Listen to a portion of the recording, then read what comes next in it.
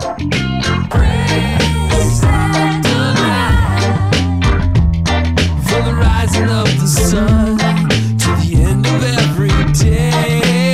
Praise Adonai, all the nations of the earth, all the angels and the saints sing praise.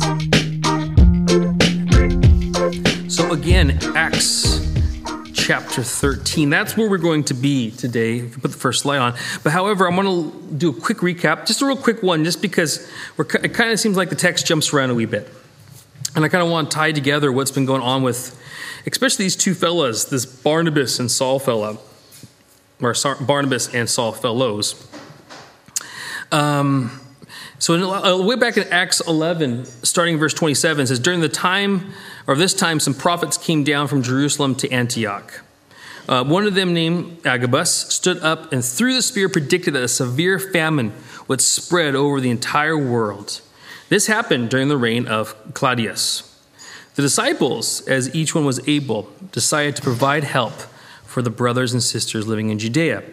This they did, sending their gift to the elders by Barnabas and Saul. So we first of all, I have to say, I love the church in Antioch. These guys are amazing. They're a real inspiration to me. I love reading about them because they're just, it seems like, first of all, it's a mixed church. It's a church of so many different cultures and backgrounds and just, it's just such an interesting church. I mean, there's people traveling all over the world, the known world at the time, to go and to be there at the church in Antioch. It seems to me like a lot more interesting than the church in Jerusalem. However, the church in Jerusalem is an important church as well. And they're going through a lot of struggles. And a part of those struggles would include this famine that's being prophesied about. And so, again, like the church in Antioch, they say, well, if our brothers in Jerusalem are going to struggle, how can we help? Oh, I love their heart. How can we help our brothers? How can we help our sisters? And then you have this guy, Barnabas, who's, the acting pastor, if you will. He went up from Jerusalem to be in Antioch to minister and to bless the people in Antioch. And then he called Saul from Tarsus, which is just a town east or west from there. So he calls Saul back. He remembered Saul. Come back and be my assistant pastor. Help me minister to these people. Help me to care for these people. And they taught him the word and they encouraged the people and it was just, what a vibrant, wonderful church this was. And then Barnabas and Saul decide that they want to start traveling some more. And it begins with this, a return to Jerusalem to bring this gift that the people in Antioch raised to help them out, the people in Judea or in Jerusalem. So they go down to Judea. And then in Acts 12, we see Barnabas and Saul, as they finish their mission. This is where we left off last week. Okay, Barnabas and Saul, they finish their mission and return from Jerusalem. But this time they take this fellow named John, also called Mark. And we're going to look a bit at the biography, the life of John, also called Mark. Because he's kind of an interesting guy. And we can learn, I think, a lot from him, especially if you're young in ministry or you're working with people and encouraging people who are young and are interested in getting involved in the ministry. I think we can learn a lot from John Mark because he makes some mistakes. But we're going to hold on to that for a moment. So now we are in Acts 13, verse 1. It says this. Now in the church at Antioch, there were prophets and teachers. Barnabas, Simon, known as the black fellow, Lucius of Cyrene, Manaen, who had been brought up with Herod the Tetrarch, and Saul. Okay? And just to stop and look again at the mixed culture we have here. So many different backgrounds. We know Barnabas being from Cyprus, and these other fellas, and even this Manaen guy who actually was brought up. In other words, he was raised. He was a youthful friend or a mate of Herod the Tetrarch. Now, we talked about Herod the Tetrarch last week, remember? He was a tyrant. So, think about the conflict when you see this guy, like, I don't know, you grew up with this guy, and this guy's persecuting every Christian we know, he's mad. Can we trust you? But yet, this guy is a part of the kind of encouragement, the teaching ministry, the the pastoral ministry that's going on. So it's crazy, this dynamic that we see here going on with these fellas. Okay, so while they're worshiping the Lord and fasting, again, we saw last week how the church prayed. Prayed, and they prayed for Peter, and God answered the prayer. So again, what we're seeing is the disciples, or disciplines of the disciplines of the disciples. This is what Christians do. They pray together, they meet together, they worship together. And here we also see them fasting. They're taking time apart from the ordinary day-to-day things. I've got to run here, and I got to run there, and I've got to make this, and I got to do this. They stop to be together. They stop, they fast, they restrain from things, including eating, whatever, and they sit and they pray, and they sit and they wait on the Lord, and they sit and they worship. And look what happens when you sit and you wait on the Lord. God speaks, he does things. And that's what we see here. The Holy Spirit actually starts speaking to the people. Now, in our day and age, do we believe that the Holy Spirit talks to people? Do you believe the Holy Spirit talks to us? Do you believe the Holy Spirit talks to you? I hope so. I hope you've encountered God in that way where you've heard him, give you direction. You've heard him call you out.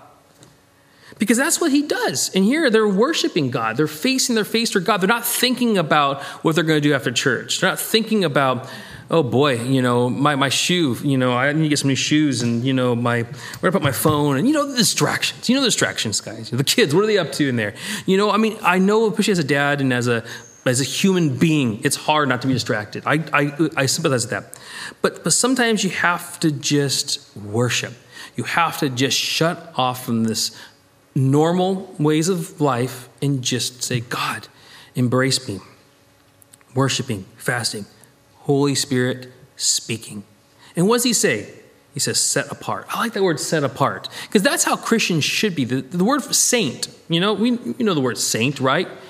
That means set apart. And I hate to say it, but I think disciples by nature are people who are intended to be set apart. When we see Paul talk about it in the epistles, he says, be set apart, be saints, be set apart, be different. Don't just wait. Don't just do something amazing and wait to die and have someone acknowledge you. Be it now, be it here. Be the kind of person who lives a saintly kind of life. Be set apart. And Barnabas and Paul were most certainly saints in this respect. But the thing is, there's a calling and there's obedience to being set apart. The Holy Spirit says, be set apart, Barnabas and Saul. And then Barnabas and Saul, as you see, are going to be set apart. They could always deny what God's doing. They could always ignore and be disobedient to God's calling. But as we see here, they weren't. And I must say, I'm quite thankful that they weren't disobedient. So Barnabas and Saul, be set apart for the work to which I have called you. Or this is in different tense. Be set apart for the work that which I have called them. So after they had fasted and prayed, they placed their hands on them, which is a sign of, confirmation. They set their hands on them, they pray for them. Go. The church is behind you. Go. Go do your mission. Wow, what's their mission? What are they going to do? Well, it's exciting, and this is what we're going to see. Next slide. I don't know if you guys recognize that sign. But I think it's probably safe to say at this point that the Holy Spirit chooses people to do the work of the ministry. People don't choose people to do the work of ministry. People confirm in unison, yeah, God's hand is on this person, and they lay hands on people and they agree. But it's not the people that decide, and it's not the people who choose for themselves. It's God.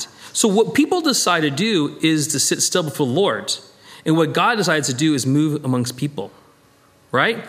And so it's not enough to just, go to seminary to get a really good education because you want a really good paycheck to work for an established church, And I think if people see God, meet God, encounter him through his word, sit still before the Lord, they will hear the calling from God and realize it's not a work of the flesh. In fact, if anything, what we see with this young fella in a few moments, this John Mark fella, he was a little bit more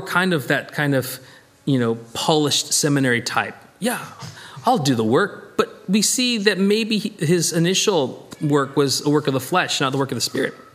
And that caused problems for Paul and Barnabas. But Paul and Barnabas, they weren't set out in the flesh.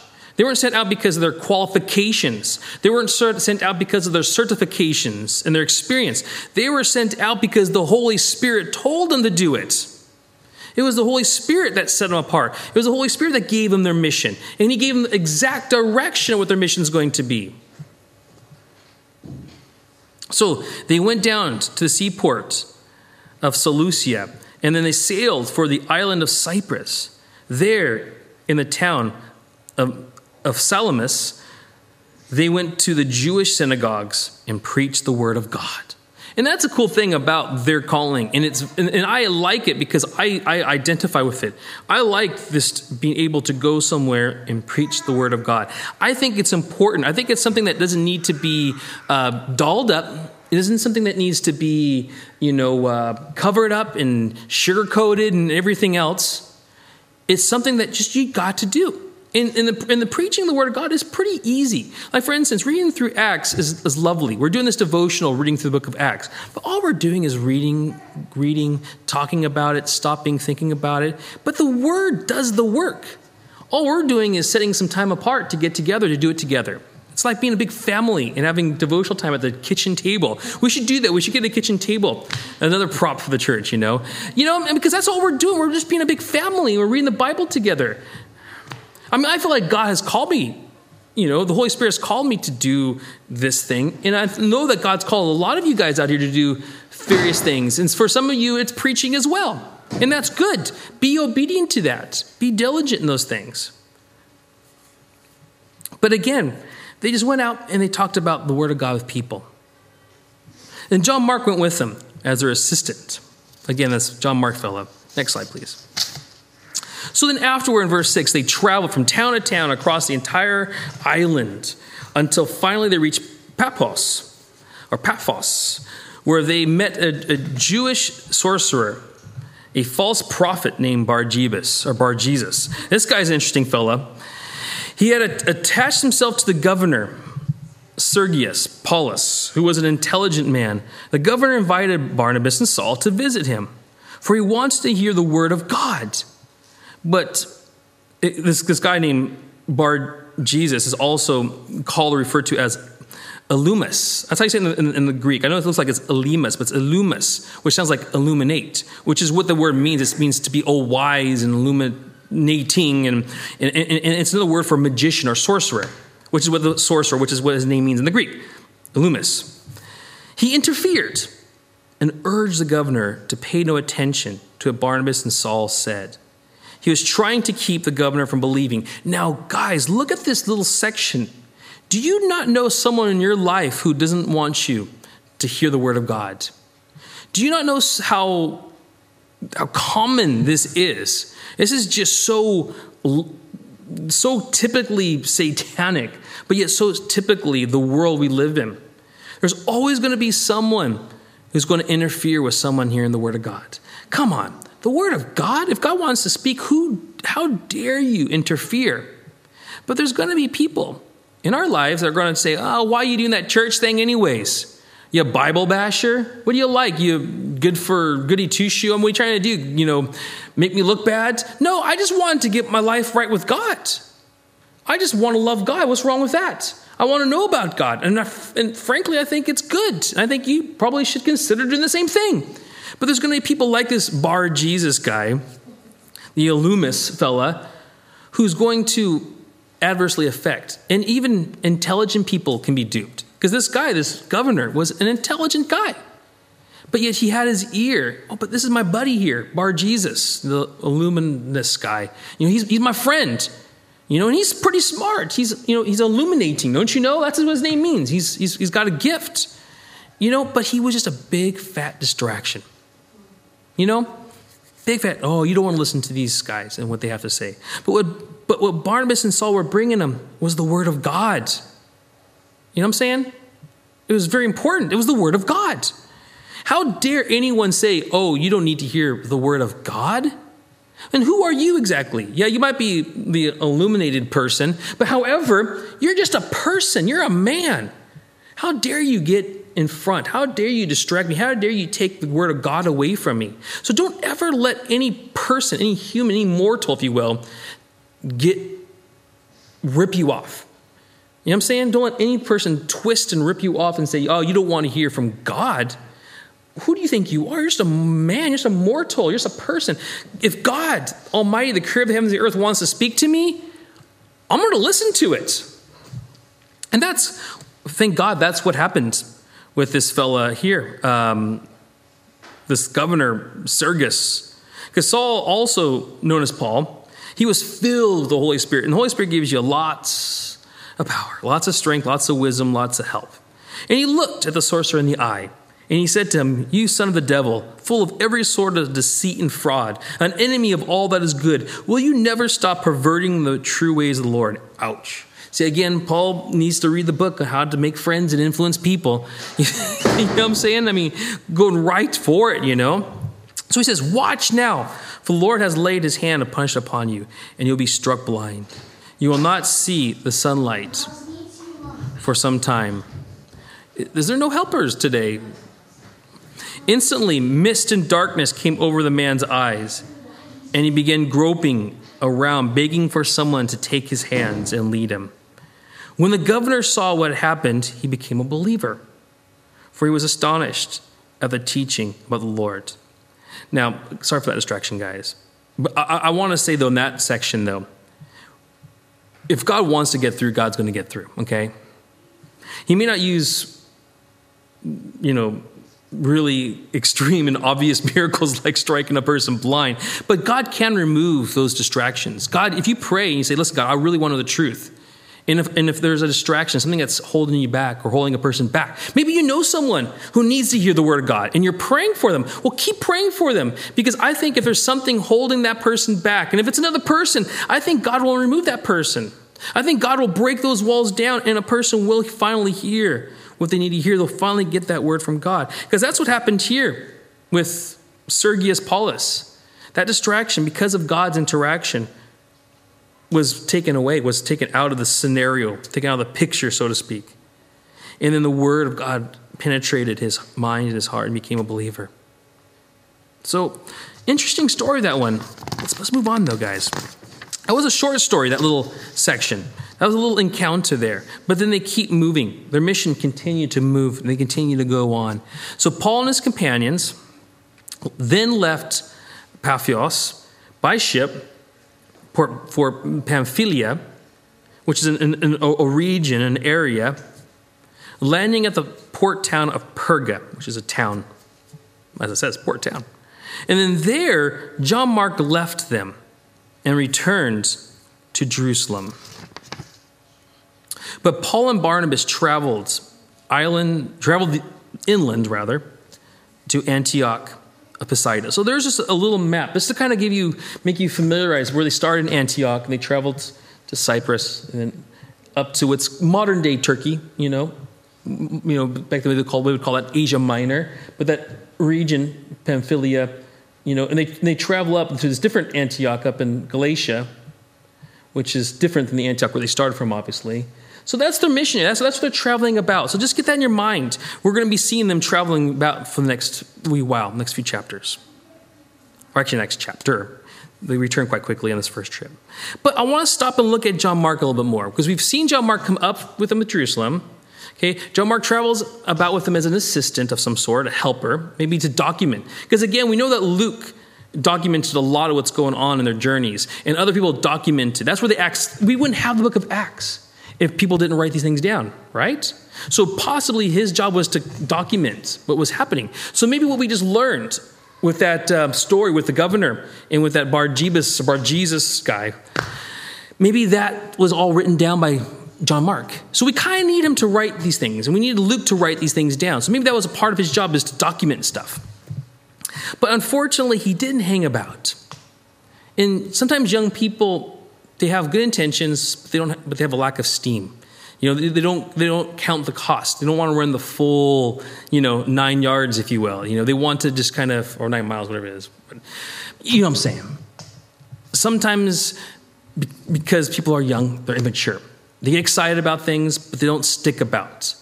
Oh, I don't know. I kind of want to go home now. That's kind of, I think, what happened maybe with John Mark. So let's look at John Mark just briefly, just for a few minutes. The next slide. This is from a Encyclopedia of the Bible, an excerpt from John Mark. I've abbreviated it quite a bit from BibleGateway.com. Just some information about him, because I think he's an interesting fellow, and I think it's good to learn a little bit about him, because he's going to return in Acts, and he'll return in other portions of Scriptures.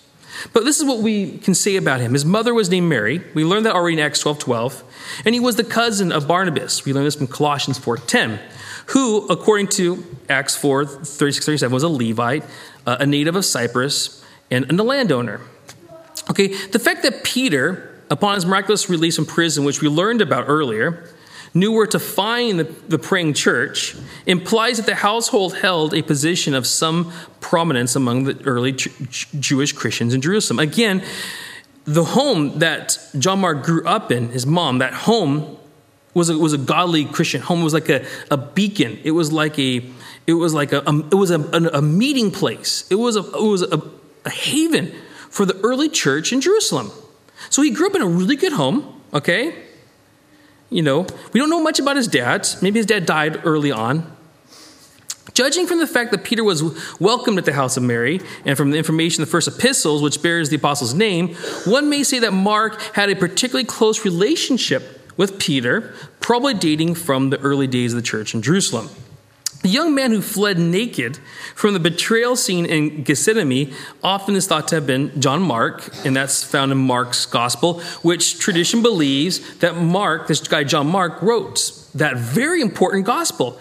Mark is believed today to be one of the oldest, most accurate sources of the gospel. In fact, they'll often say that between Mark and another kind of gospel document that disappeared called Q is where a lot of what Matthew got his information, Luke got his information, even John got his information.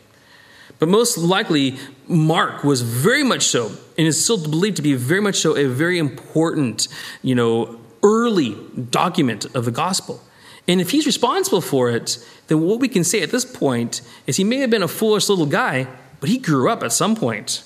So I guess with that, for us older people, we need to realize that we're investing in young people, that God can do things. We got to be patient.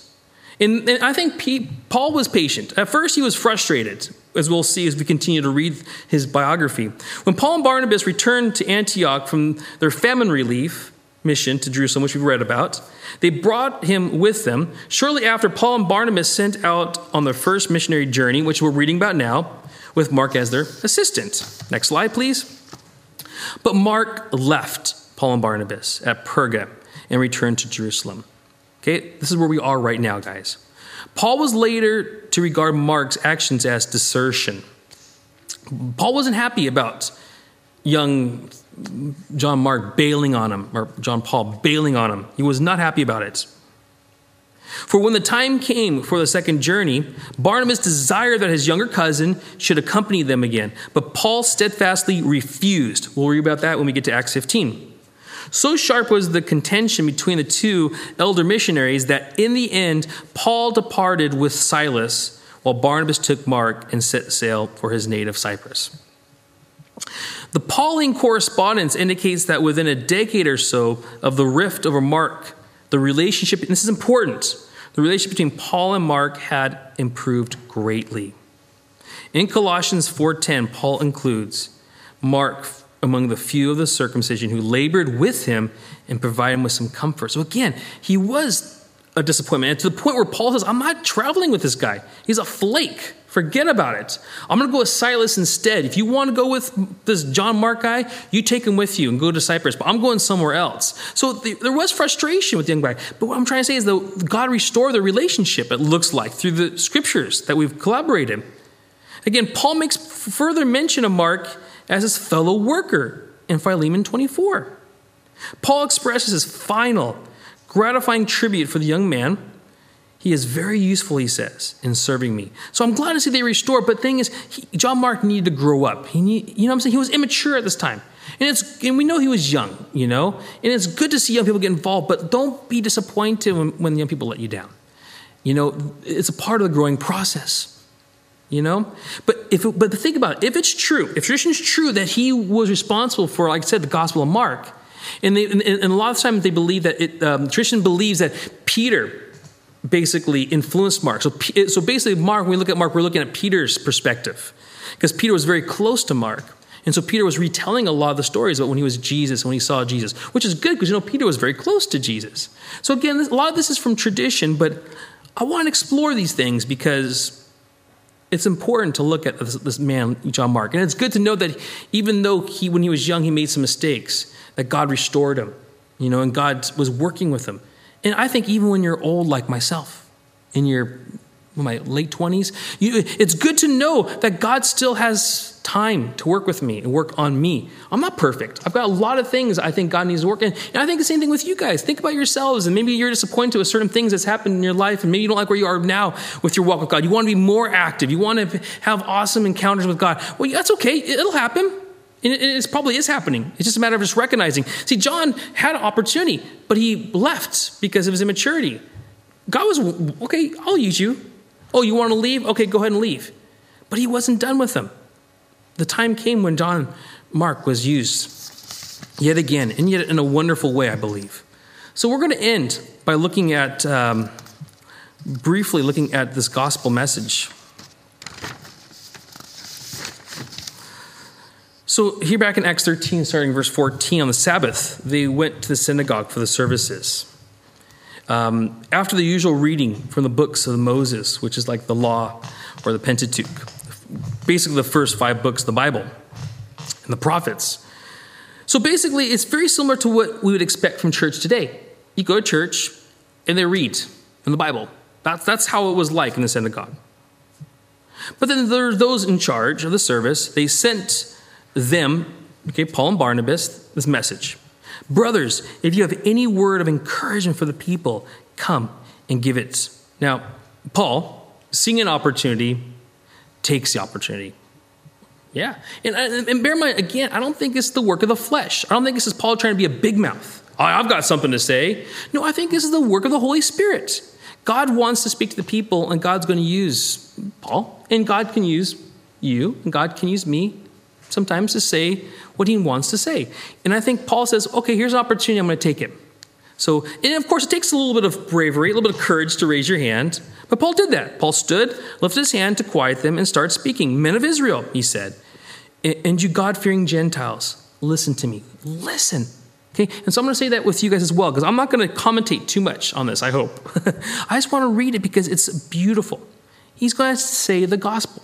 So pretend like you're there in the synagogue, kind of like how we are here in this room. Okay, here's the message. It's sweet, it's simple, but it's for you. It's sweet and it's simple, and it's for me, it's for us. This is what he said. The God of this nation of Israel chose our ancestors and made them multiply, grow strong during their stay in Egypt. Okay, simply put, God exists. If you don't believe God exists, know this, God does exist.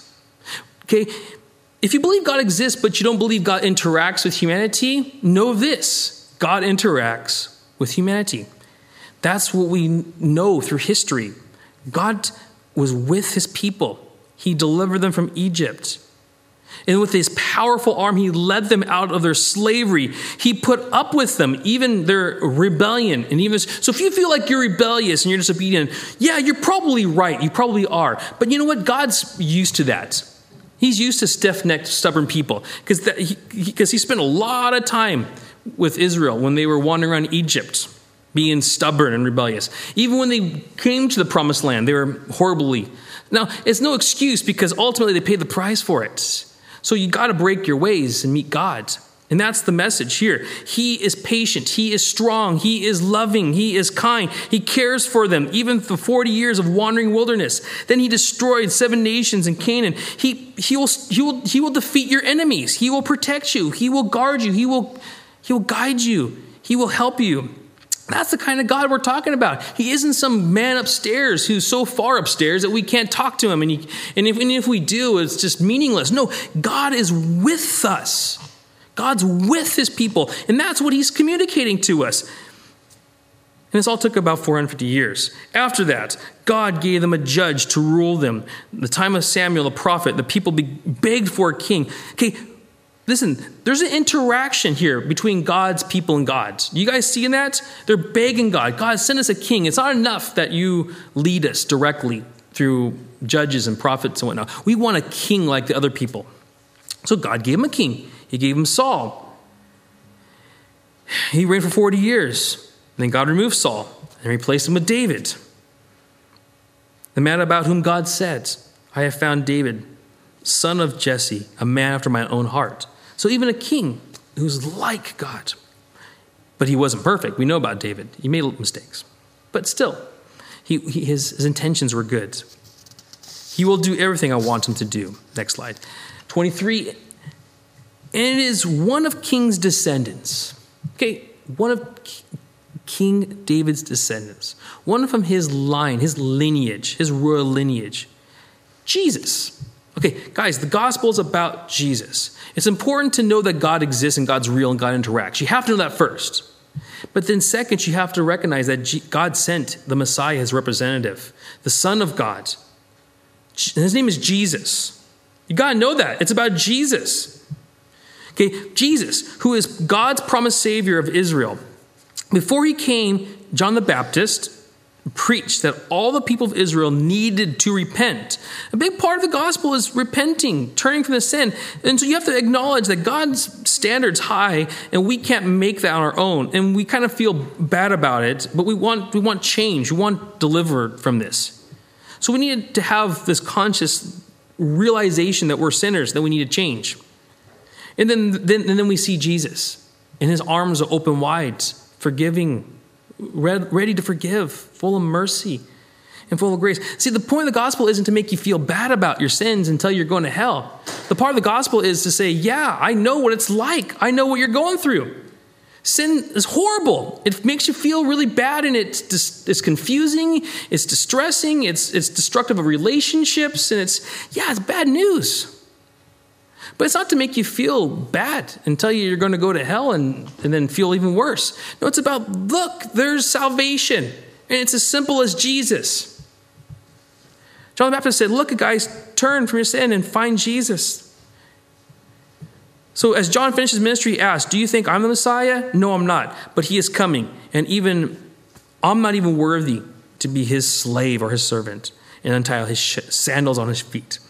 Brothers, sisters, you sons and daughters of Abraham. And also, I don't care if you're a Jew, I don't care if you're a Gentile. Fear God, know God, turn to God. So again, it's a mixed group of people he's speaking here. Jews, Gentiles, so that's everyone. That includes everyone in this room even today. This message of salvation has been sent to us. The people of Jerusalem and their leaders did not recognize Jesus as the one. Now, this is a sad thing, because this is what happens, this is the danger what could happen at churches. Guys, okay, this is why I underlined it.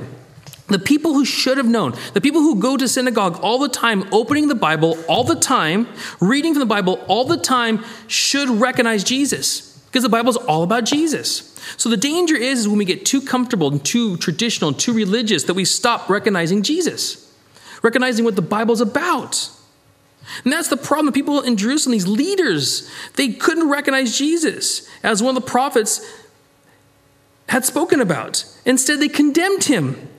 In doing so, they actually fulfilled the prophets of the words that they read every Sabbath. Do you guys see the irony in that? They're reading about Jesus. They're reading about the prophets. We're talking about Jesus every single Sabbath, which is equivalent to us meeting for church every single Sunday, right?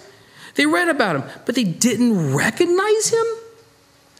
When Jesus walked in, his glory just slapped him in the back of the head. But instead, they're like, I don't like this guy. He intimidates me. Let's kill him. Duh.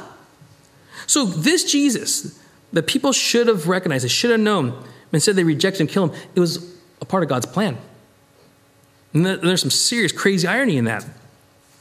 So when they had done all that in verse 29, they had done all that the prophecies said about, they took him down from the cross and placed him in a tomb. Okay, guys, again, this is important. It's about God. And if you're talking about God, you're not talking about people, mortals, and their limitations. You're talking about a God who's infinite in power, infinite in might, and can do whatever he pretty much wants to do. Okay, without any justification or reasoning. I mean, he's going to always do what's right because of his character. We know that. But the thing is, he could do crazy miracles. And one of those crazy miracles is a part of the gospel. Jesus is dead. Okay? And so what's normal, if you don't believe in God and you don't believe that God interacts with humanity, then what we have is a dead man, right? That's it. When Jesus died, we just have a dead man. But that's not how God works. God interacts with you and me and people like us because he wants, and that's what the Holy Spirit's all about. It's God's able to fully, because of Jesus Christ, pour his Spirit on us and do amazing things and really work directly with us as people. And not just as a group, but even as individuals. So, verse 30 is profound because we see God doing the most amazing, unnatural thing that could ever happen. God raised him from the dead. Okay, I wouldn't say that normally happens. I would say this is impossible. But God does it. God did it. And over a period of many days, he appeared to those who had gone with him from Galilee to Jerusalem. They are now his witnesses to the people of Israel. And now we are here to bring you this gospel, or this good news. And that's what the gospel means. It's good news. So guys, listen to this. If there's anything you leave with this morning, this, what I just read you here, I want you to acknowledge, please, that it's good news. If before you came here, you thought that this Jesus stuff was bad news and weird fairy tales and whatever, I would hope that you would leave this at least recognizing that the story of the cross, Jesus and his historical existence and death and resurrection is good news for you. It's not meant to condemn you, not meant to make you feel bad, but it's good news, which means it's something to be happy about. In the newspaper, we read bad news all day long. But this is good news. This is something to be celebrate about. So if there's anything you leave with, please leave with, at least with that. Here's the final slide. And this is in summary. And by the way, we're going to continue this. He's not done yet. He's going to continue. So if you want to hear more about the gospel, we're going to do it. Not next week, because next week we're going to have communion, and my buddy is going to come out, and Stuart Gilmore is going to come out and share the word with us. But the following week, we'll keep on going, okay? And we'll keep talking about what Paul's preaching to this church, or to this synagogue, this group of people. But just to wrap up what we learned today, though, guys, God spoke, okay? The church in Antioch, they were what? They were just sitting still. They were fasting, they were praying. They weren't being busybodies. They weren't, they're just fasting and they're praying. They were being obedient. They were being still before the Lord, and God spoke. After Paul and Barnabas were called out by the Holy Spirit, they went out by the Holy Spirit. So being still, they heard from God and they were obedient. They responded. And God was with them the whole time. He called them, he was with them. And that's important because if you step out to do things for the Lord, if you know it's from the Lord, you can be rest assured that the Lord will be with you the whole time. He's not going to bail on you. Then we have John Mark. Sometimes people will disappoint. But maybe, just maybe, they need some time to grow up. Okay? The gospel comes from the Bible. That's why we have a Bible. That's why we have it in our laps. That's why there's many cultures in our world that are persecuting Christians. And one of the sources of persecution is taking the Bible away from them. Because the Bible, that's how we understand what the gospel is. And it's about Jesus, as we have learned time and time again. And guys, it's for you, it's for me. Or as I said here, I was reading Dane's little sign in the living room. It's for me and everyone I see.